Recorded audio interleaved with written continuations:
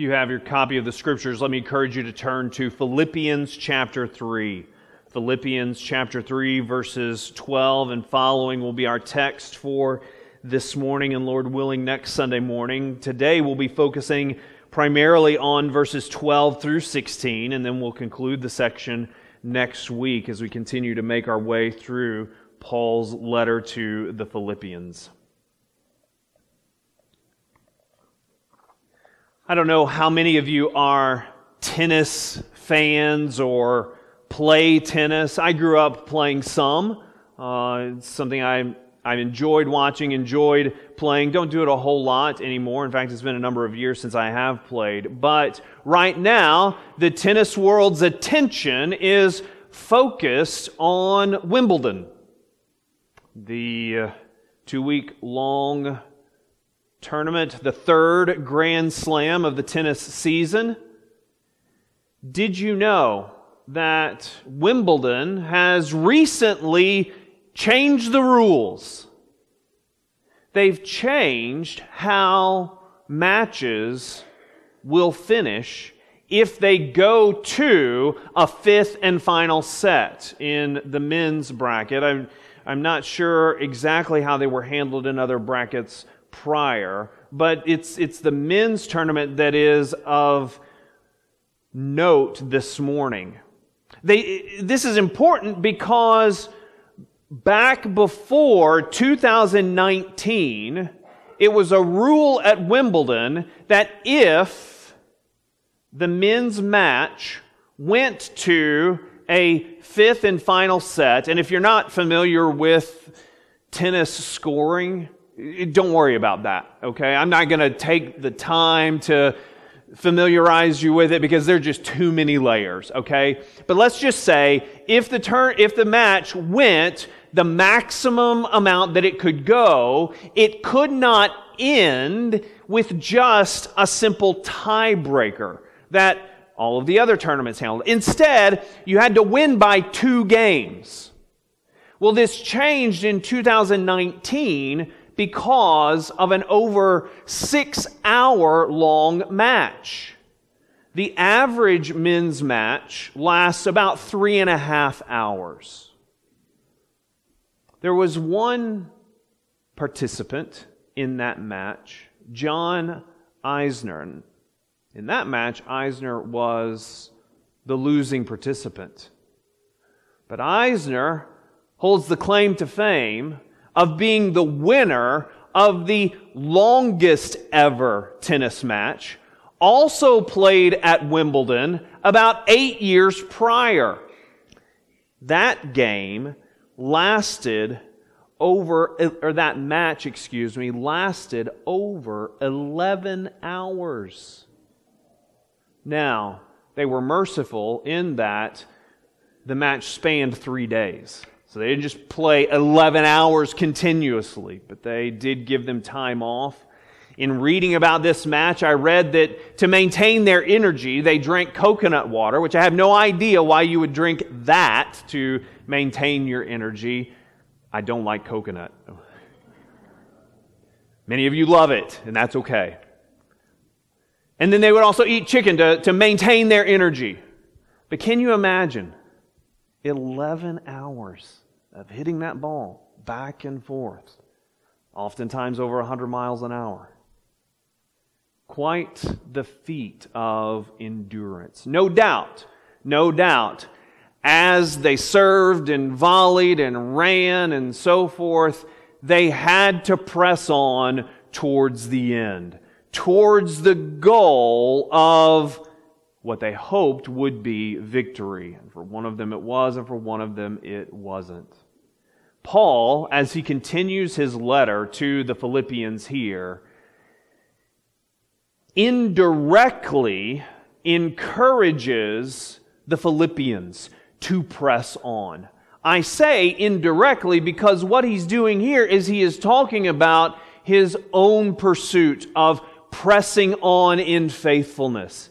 And he does so in such a way as calling them on to continue on, to maintain the course, to endure to the end.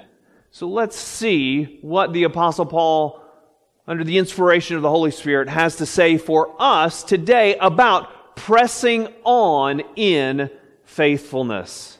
A pressing on that is infinitely more important than winning a tennis match. Philippians 3:12 and following.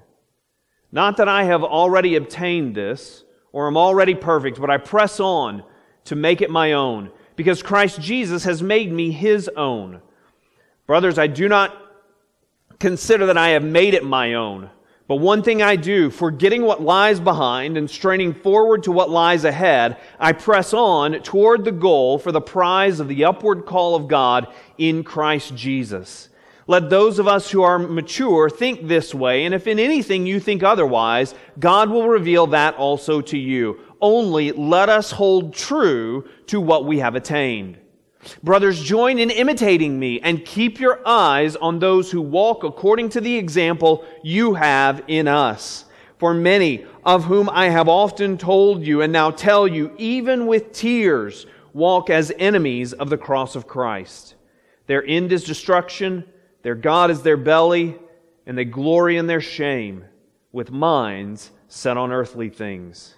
But our citizenship is in heaven, and from it we await a Savior, the Lord Jesus Christ, who will transform our lowly body to be like His glorious body by the power that enables Him even to subject all things to Himself. Therefore, my brothers, whom I love and long for, my joy and crown, stand firm thus in the Lord, my beloved.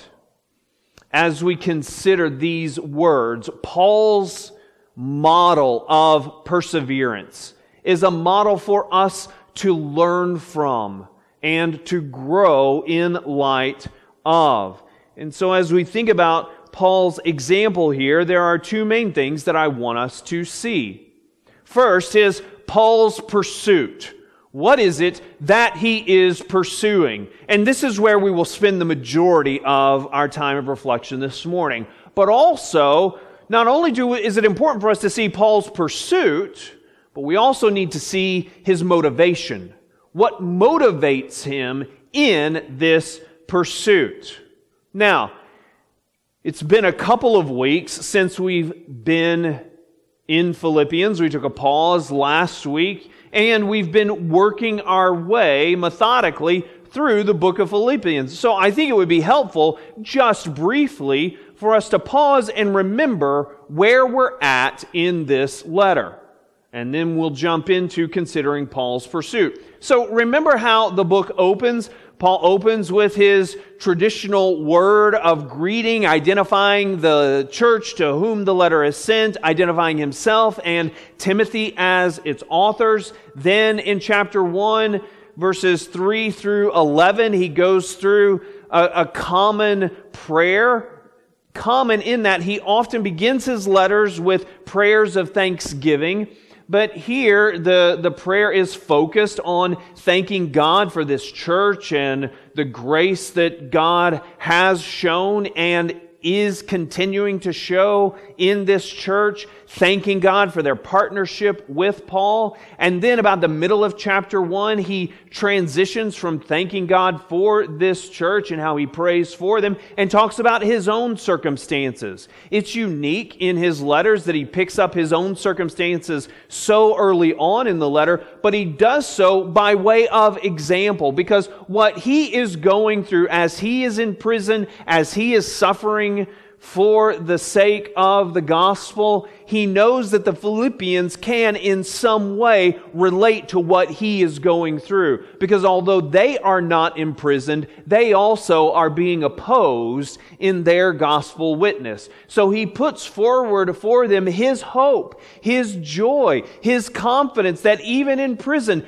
God is at work through him, and his confidence that however this season turns out, whether by death or by his release from prison, he is confident that one thing will certainly happen, that Christ will be honored in his body. by his faithfulness to Christ in death or by the future opportunity that he will have to continue to minister the name of Christ upon his release. And then he turns his attention, chapter 1, verse 27, to the Philippians and the opposition that they are facing and this call to stand firm in the gospel, but to stand firm in the gospel together, joined hand in hand in a faithful gospel witness to the world around them. So that in chapter 2, he appeals supremely to the greatest of all examples of humility and sacrifice in obedience, and that is the example of the Lord Jesus Christ. And so he calls them to remain faithful in this witness, to work out in their lives what God by His grace has been and continues to work in them. And then he talks about two gentlemen who also serve as faithful examples and who are known to the Philippians, Timothy and Epaphroditus. He tells the Philippians, I do hope to send Timothy to you soon. He is a faithful laborer, but right now I need him. But I do hope to send him, and I hope to come to you myself. And he says, but here, along with this letter, I am sending back to you your faithful brother, your faithful minister, Epaphroditus. Another example of a faithful gospel witness who served Christ even to the point that he almost died in his faithful service. And then in chapter 3, after he has talked about the faithful examples of Timothy and Epaphroditus, Paul turns to the example of his own life and how that has important consequences for the Philippians as he strives to follow Christ faithfully. And as he said in the middle of the passage that we just read, he's calling them to follow his example. And so this morning we pick up in the middle of this reflection by the Apostle Paul on his example of trusting Christ, of following Christ, and calling them to adopt a similar example. And in so doing, he focuses on, in these 5 verses, what is his pursuit? What is it that he sets his gaze on? What drives him forward in faithfulness? And so we pick up this morning with Paul's pursuit. What is his pursuit? Notice in verses 12 and 14, he speaks of this pressing on, this striving, but I press on to make it my own. Verse 14, I press on toward the goal for the prize of the upward call of God in Christ Jesus. This is, in some respects, athletic imagery as Paul is pursuing. He's pressing on towards the prize to which he is looking, much like those tennis players had to press on just to continue to try and return that ball over the net. Paul is pressing on. But what is interesting here about his pressing on is not only his endurance implied in this language, but he's also used this word before in a different way in this same chapter. Go back up to verse 6 of chapter 3. As to zeal, a persecutor of the church. That word there that's translated persecutor, the exact same word. It can be used in different ways, but here Paul was pointing to, in his pre-Christ life, his pursuit, what he pressed forward against was the church. because he saw the church as opposed to what he perceived at that time as faithfulness to God. But now he says he is no longer a persecutor of the church, but now his zeal, his energy is pointed in the exact opposite direction. Whereas he strove with all his might to oppose the church, now he strives with all his might in faithfulness because of God's grace in his life. His passion, his commitment has changed. And I think this is helpful for us to see in this way. Think about the zeal, the passion that we see implied in the book of Acts that the Apostle Paul, before he was Paul, just Saul, the passion that he exhibited in opposing the church, even wanting to put believers to death. It is as if now he is saying, that same zeal, that same passion that I formerly displayed in this way, now that passion is channeled in the direction of faithfulness towards the end to which God is calling me. Paul he presses on with this passion. But what does he press on towards? What is the goal that he is pursuing? It's no longer opposing the church. But what is it? Well, how does he refer to it? In verse 12, not that I have already obtained this.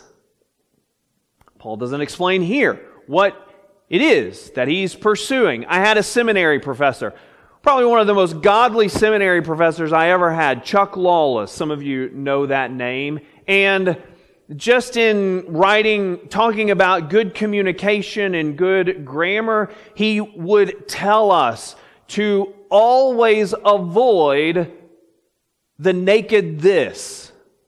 That is, the this without an explanation of what this is, because the reader doesn't know exactly what you're referring back to. Now, he in that was not in any way critiquing the Apostle Paul here, okay? But we have a challenge because Paul writes with a naked this. He doesn't tell us. It's not unusual. We can know what it is. But if we keep going, we see more clearly. Second phrase, not that I have already obtained this or am already perfect. That is, already morally perfected. That gives us some sense of what Paul is striving for. A moral perfection, a completion in Christ. Notice down in verse 13, I do not consider that I have made it my own. Here again, we have to answer the question, what is the it? Well, if we keep going down in verse 14, it becomes abundantly clear what Paul is striving after. I press on toward the goal for the prize of the upward call of God in Christ Jesus. This is the goal. This is the end. This is what Paul is striving after. But notice he speaks of the call of God in Christ Jesus. This is a pointer to the fact that what Paul is pursuing, what he has his gaze so squarely fixed on, is not something that he will achieve on his own. It only comes to him by the call of God, and it only comes to him in Christ Jesus, which signals Paul is surely aware, as he has already made plain, that the end for which he strives is wholly dependent upon the grace of God in Christ in his life. This is not something, this end, that he will achieve on his own. It is only by God's sustaining grace to him in Christ that he will achieve this end goal of being with Christ in eternity. But more specifically, if we go back up to that I made a bit of an issue with, we don't know exactly what it means. Actually, we do know what it means. Because what is Paul doing? He's picking up from verses 10 and 11. That I may know Him, that is Christ, and the power of His resurrection, and may share in His sufferings, becoming like Him in His death, that by any means possible I may attain the resurrection from the dead. That's the this. Paul says that his goal, what he strives after, what he longs for, is the resurrection from the dead that is his in Christ. And he says, as he strives, he concedes, he has not reached that end goal. And as we talked about back on Easter Sunday when we were talking about verses 10 and 11, the language that Paul uses, that by any means possible I may attain the resurrection from the dead, Paul is not saying that somehow he can accomplish this goal. Attain has the idea not of earning, but of reaching the end destination. And the language of any means possible is an idiomatic expression for Paul to say, it's what I want more than anything else. I want nothing more than this, and that is to be with Christ. Why does Paul want to be with Christ? Because, as he says back in chapter 1, to live is Christ, but to die is gain. And as he says in 2 Corinthians 5, being absent from the body, those whose hope is in Christ in this life, when they are absent from the body, where are they? Present with the Lord. This is where Paul's gaze is at. This is what he is striving after. Not striving as if he can earn it, but he is running with all his might towards that end which is promised to him in the Lord Jesus Christ. This is his pursuit. This is his passion. This is where he runs his life. But what is the importance of this goal? Paul says this is his goal. This is what he's striving after. He doesn't see that he has attained it yet because he's not yet with Christ. But what's the big deal? Well, the big deal is this. Because this explains why Paul lives as he lives. This explains why he can have the joy and confidence in Christ that he can have, even though his life at the moment does not look like he would want it to look like if he were writing his story. Who wants to be limited by prison, even if it is house arrest? Wouldn't Paul rather that he had the freedom to roam about and proclaim Christ wherever it is that he chose to go and where the Spirit led? Surely he would, if it were left to himself, prefer that kind of liberty. But he knows in God's providence where he is where Christ has him to proclaim His name in that house arrest. And so he can have hope because God's purposes for him have not been thwarted. Even in house arrest, he is striving onward towards this upward call of God in Christ Jesus. This is important because it explains Paul's ministry. It explains his joy, his confidence, but it also explains why he writes to the Philippians the ways that he does. We're not going to look at them for the sake of time, but perhaps this afternoon you want to look at the following passages. Just note them down. Chapter 1, verse 6. Chapter 1, verses 10 and 11. Chapter 2, verses 10 through 11. Chapter 2, verse 16. Here in what we have already read this morning, 3:10 through 11 and 3:13 through 14. 3:20, 4:5. Why do I give you these references? Well, look at chapter 3, verse 20.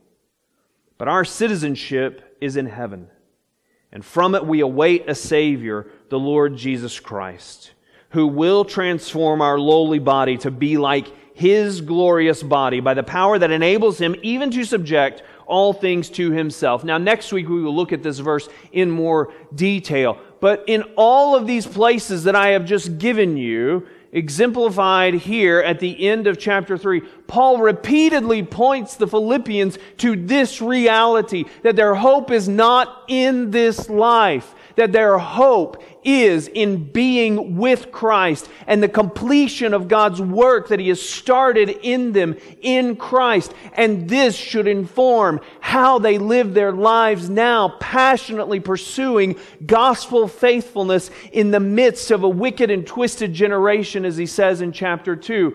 Not because life is easy, not because faithfulness in this life will guarantee acceptance by outsiders, but faithfulness in this life because, brothers and sisters, there is more yet to come.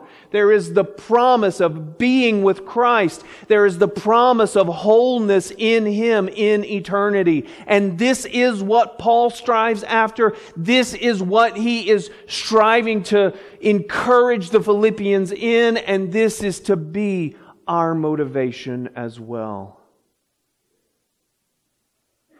This world is not our home.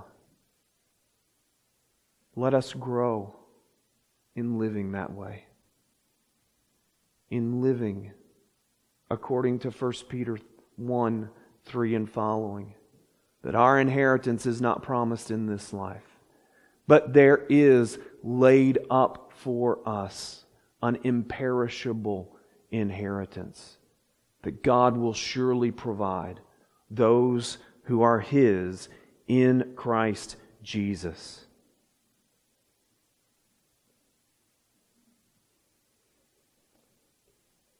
Note down 1 Corinthians 9, 19 through 23. 1 Corinthians 9, 19 through 23. There we see one example of what this striving after looks like for the Apostle Paul. There he says that he has become all things to all men so that he might save some, so that he might proclaim the gospel to some in hopes that God would grant them repentance and faith. Notice also, turn with me just perhaps one page over to the right in your copy of the Scriptures, Colossians 1. We see what this striving looks like in the Apostle Paul's life, what it did look like. Colossians 1, 24 through 29. Now I rejoice in my sufferings for your sake, and in my flesh I am filling what is lacking in Christ's afflictions for the sake of His body, that is the church, of which I became a minister according to the stewardship from God that was given to me for you to make the Word of God fully known, the mystery hidden for ages and generations, but now revealed to His saints. To them God chose to make known how great among the Gentiles are the riches of the glory of this mystery, which is Christ in you, the hope of glory. Him we proclaim, here it is, warning everyone and teaching everyone with all wisdom, that we may present everyone mature in Christ. For this I toil, struggling with all His energy that He powerfully works in me. What does it look like for Paul to strive after the upward call of God in Christ? It looks like striving, empowered by God with all of the power through His Spirit that God works through him to proclaim the gospel, to serve the churches, to help others grow in Christ's likeness. This is what it looks like for Paul to strive after this faithfulness. In 1998, Benoit Lecomte became the first person to swim the Atlantic Ocean without the benefit of a kickboard. He swam 3,716 miles from Massachusetts to France over the course of 73 days. 2-hour sessions at a time, frequently up to 8 hours a day, he would swim. How did he finish that task? I can only imagine that he didn't think about the miles that were behind. He had his eyes set on the shoreline that he certainly could not see, but that he kept swimming towards day after day after day. 2005, Dean Karnazes pulled off a non-stop 350-mile run in San Francisco, which is not exactly flat. 80 hours straight that he ran. I don't like running 80 seconds. Maybe he had just watched Forrest Gump or something, I don't know.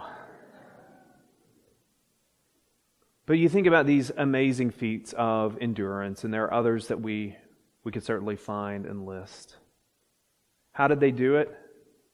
They kept their eye on the goal, the end, the finish.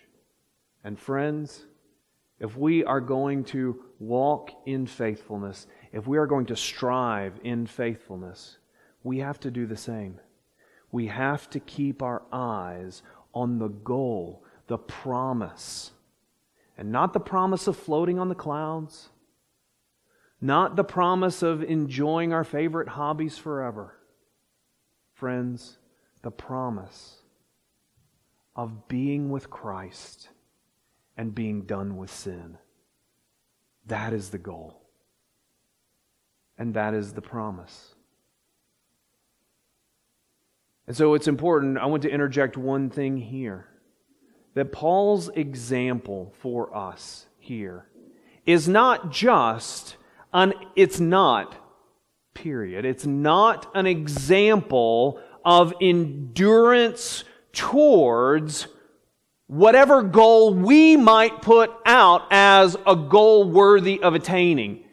This is not a pattern of how you get things done to whatever goal you want to achieve. Friends, this is the pattern towards one and one goal only. And that is the goal of being with Christ. Everything else pales in comparison. And what motivated Paul? Well, in part, what motivated him, as we've already alluded to, is this end goal.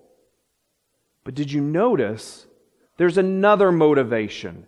If that motivation is out in front of him, the end goal of being with Christ, did you hear that there's a motivation behind him that fuels him?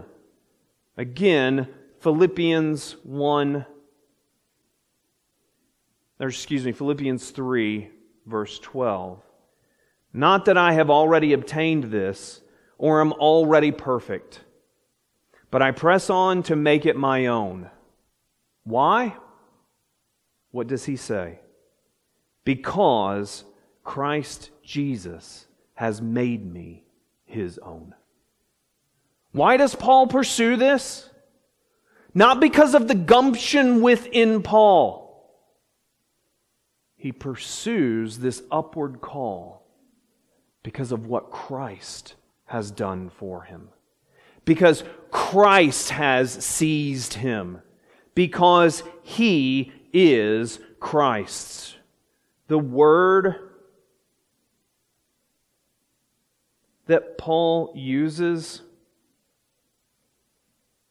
I press on. Notice he says, I press on to make it my own. Brothers, I do not consider that I have made it my own, that I have reached the end. This same word is the word that Paul uses there, because Christ has made me His own. It is because of the work of Christ. It is because of the grace of Christ. This motivates the Apostle Paul unlike anything else. God's powerful, majestic grace to us in Christ does not promote laziness or lackadaisical living. It does just the opposite. It provides fuel. It provides motivation for faithful living, for living a life that honors the Savior who has given Himself to purchase us and who, by His Spirit, has taken hold of our lives. In sports, coming back to that theme again, there have been many technological advances over the years. The tennis rackets have gotten bigger.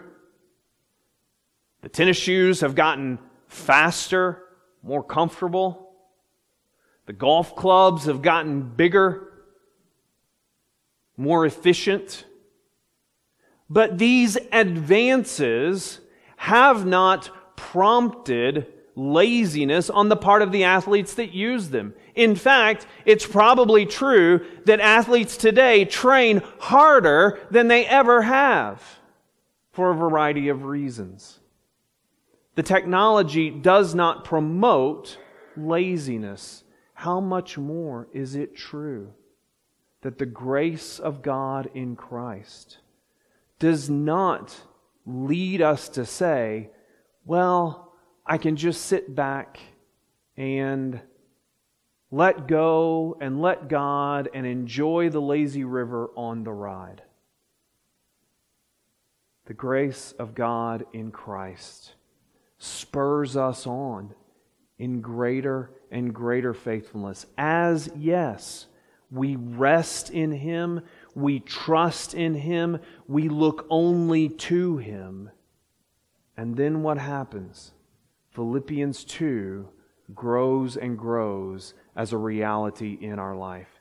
We work out with fear and trembling the salvation that God, by His grace, has worked in. So what do? How do we respond? Well, if you're here this morning and you don't know Christ, that is the place where you need to respond this morning. To hear that you cannot obtain forgiveness and eternity with Christ by your own self-effort. That is not at all what Paul is saying in this passage, and I hope this has become plain as we've worked our way through it. He is not saying if you just work hard enough, God will accept you. Friends, God will not accept you on the basis of your effort, because even if, it's not possible, okay? But even if you could resolve to remain perfect from now until the day you die, and again, you can't do it, I can't do it, none of us can do it, but let's just say for a moment, you could do it, you still have a serious problem. And that is the backlog of sin. That is the backlog that is all of ours because of our sinful nature. And there is no way that you can address that backlog by your own self-effort. There is only one way that backlog of sin and the future log of sin, which is surely ours in this life, the only way that log of sin can be addressed is by the death, burial, and resurrection of the Lord Jesus Christ.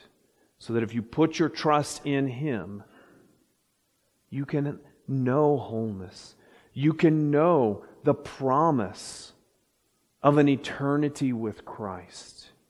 You can know the promise of forgiveness right now.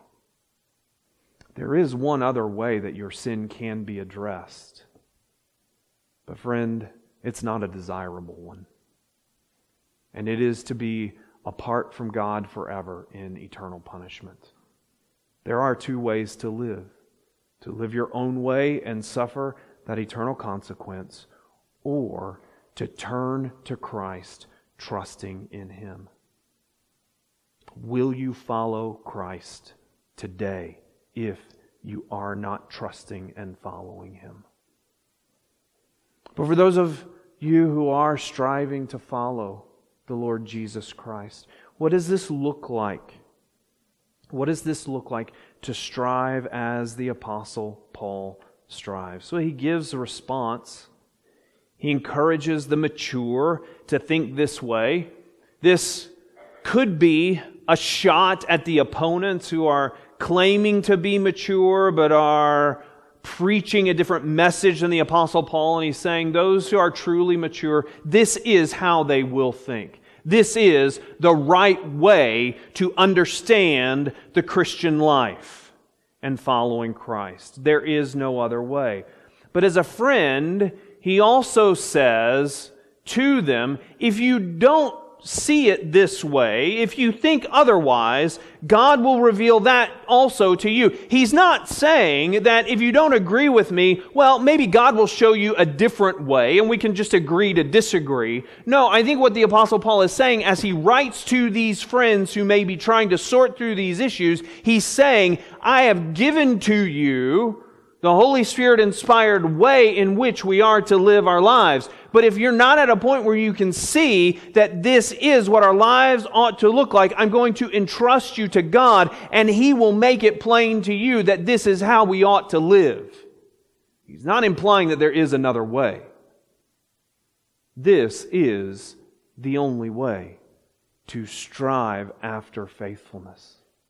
So what does pressing towards the goal look like in our lives?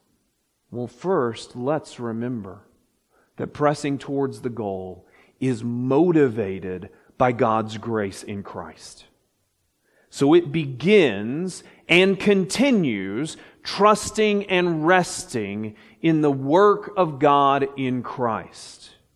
Remembering perpetually that as we strive after faithfulness, yes, we are striving to please God, but please Him in a way to honor Him, not please Him in a way to make ourselves acceptable to Him.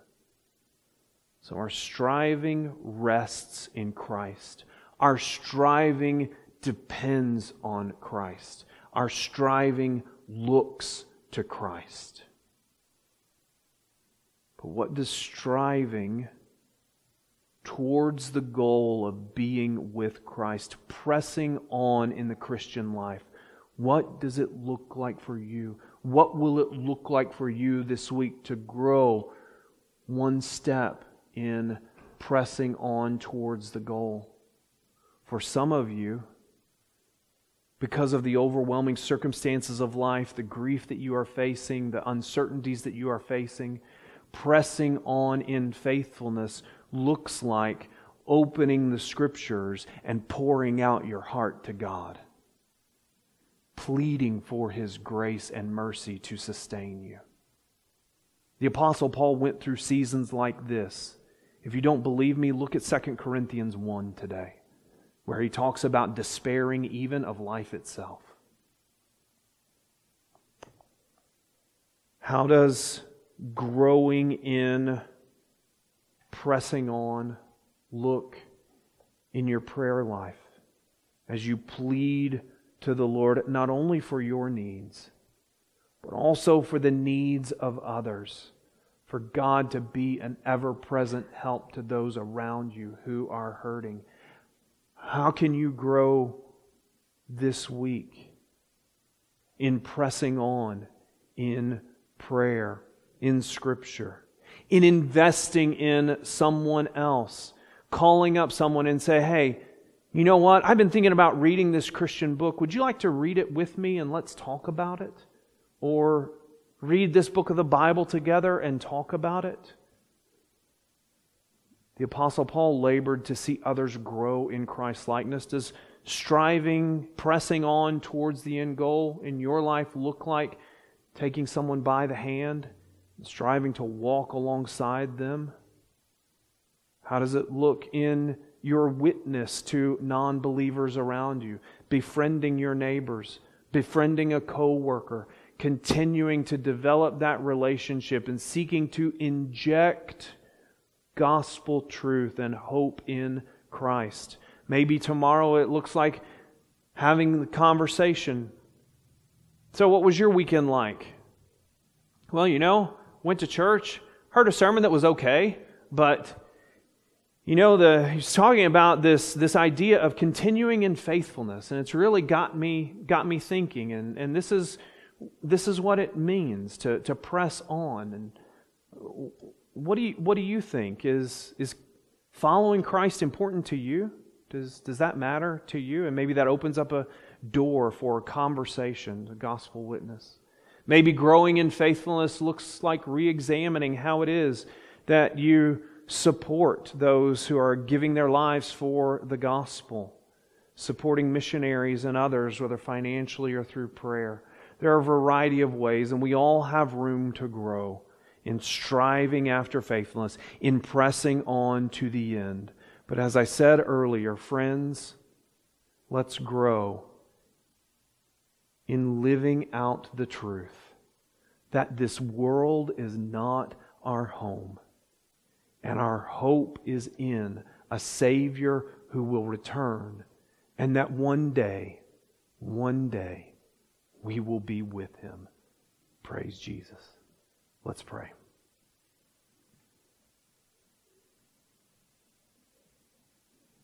Heavenly Father, as we come to you once more, Father, thank you for your upward call in Christ Jesus. Thank you, Father,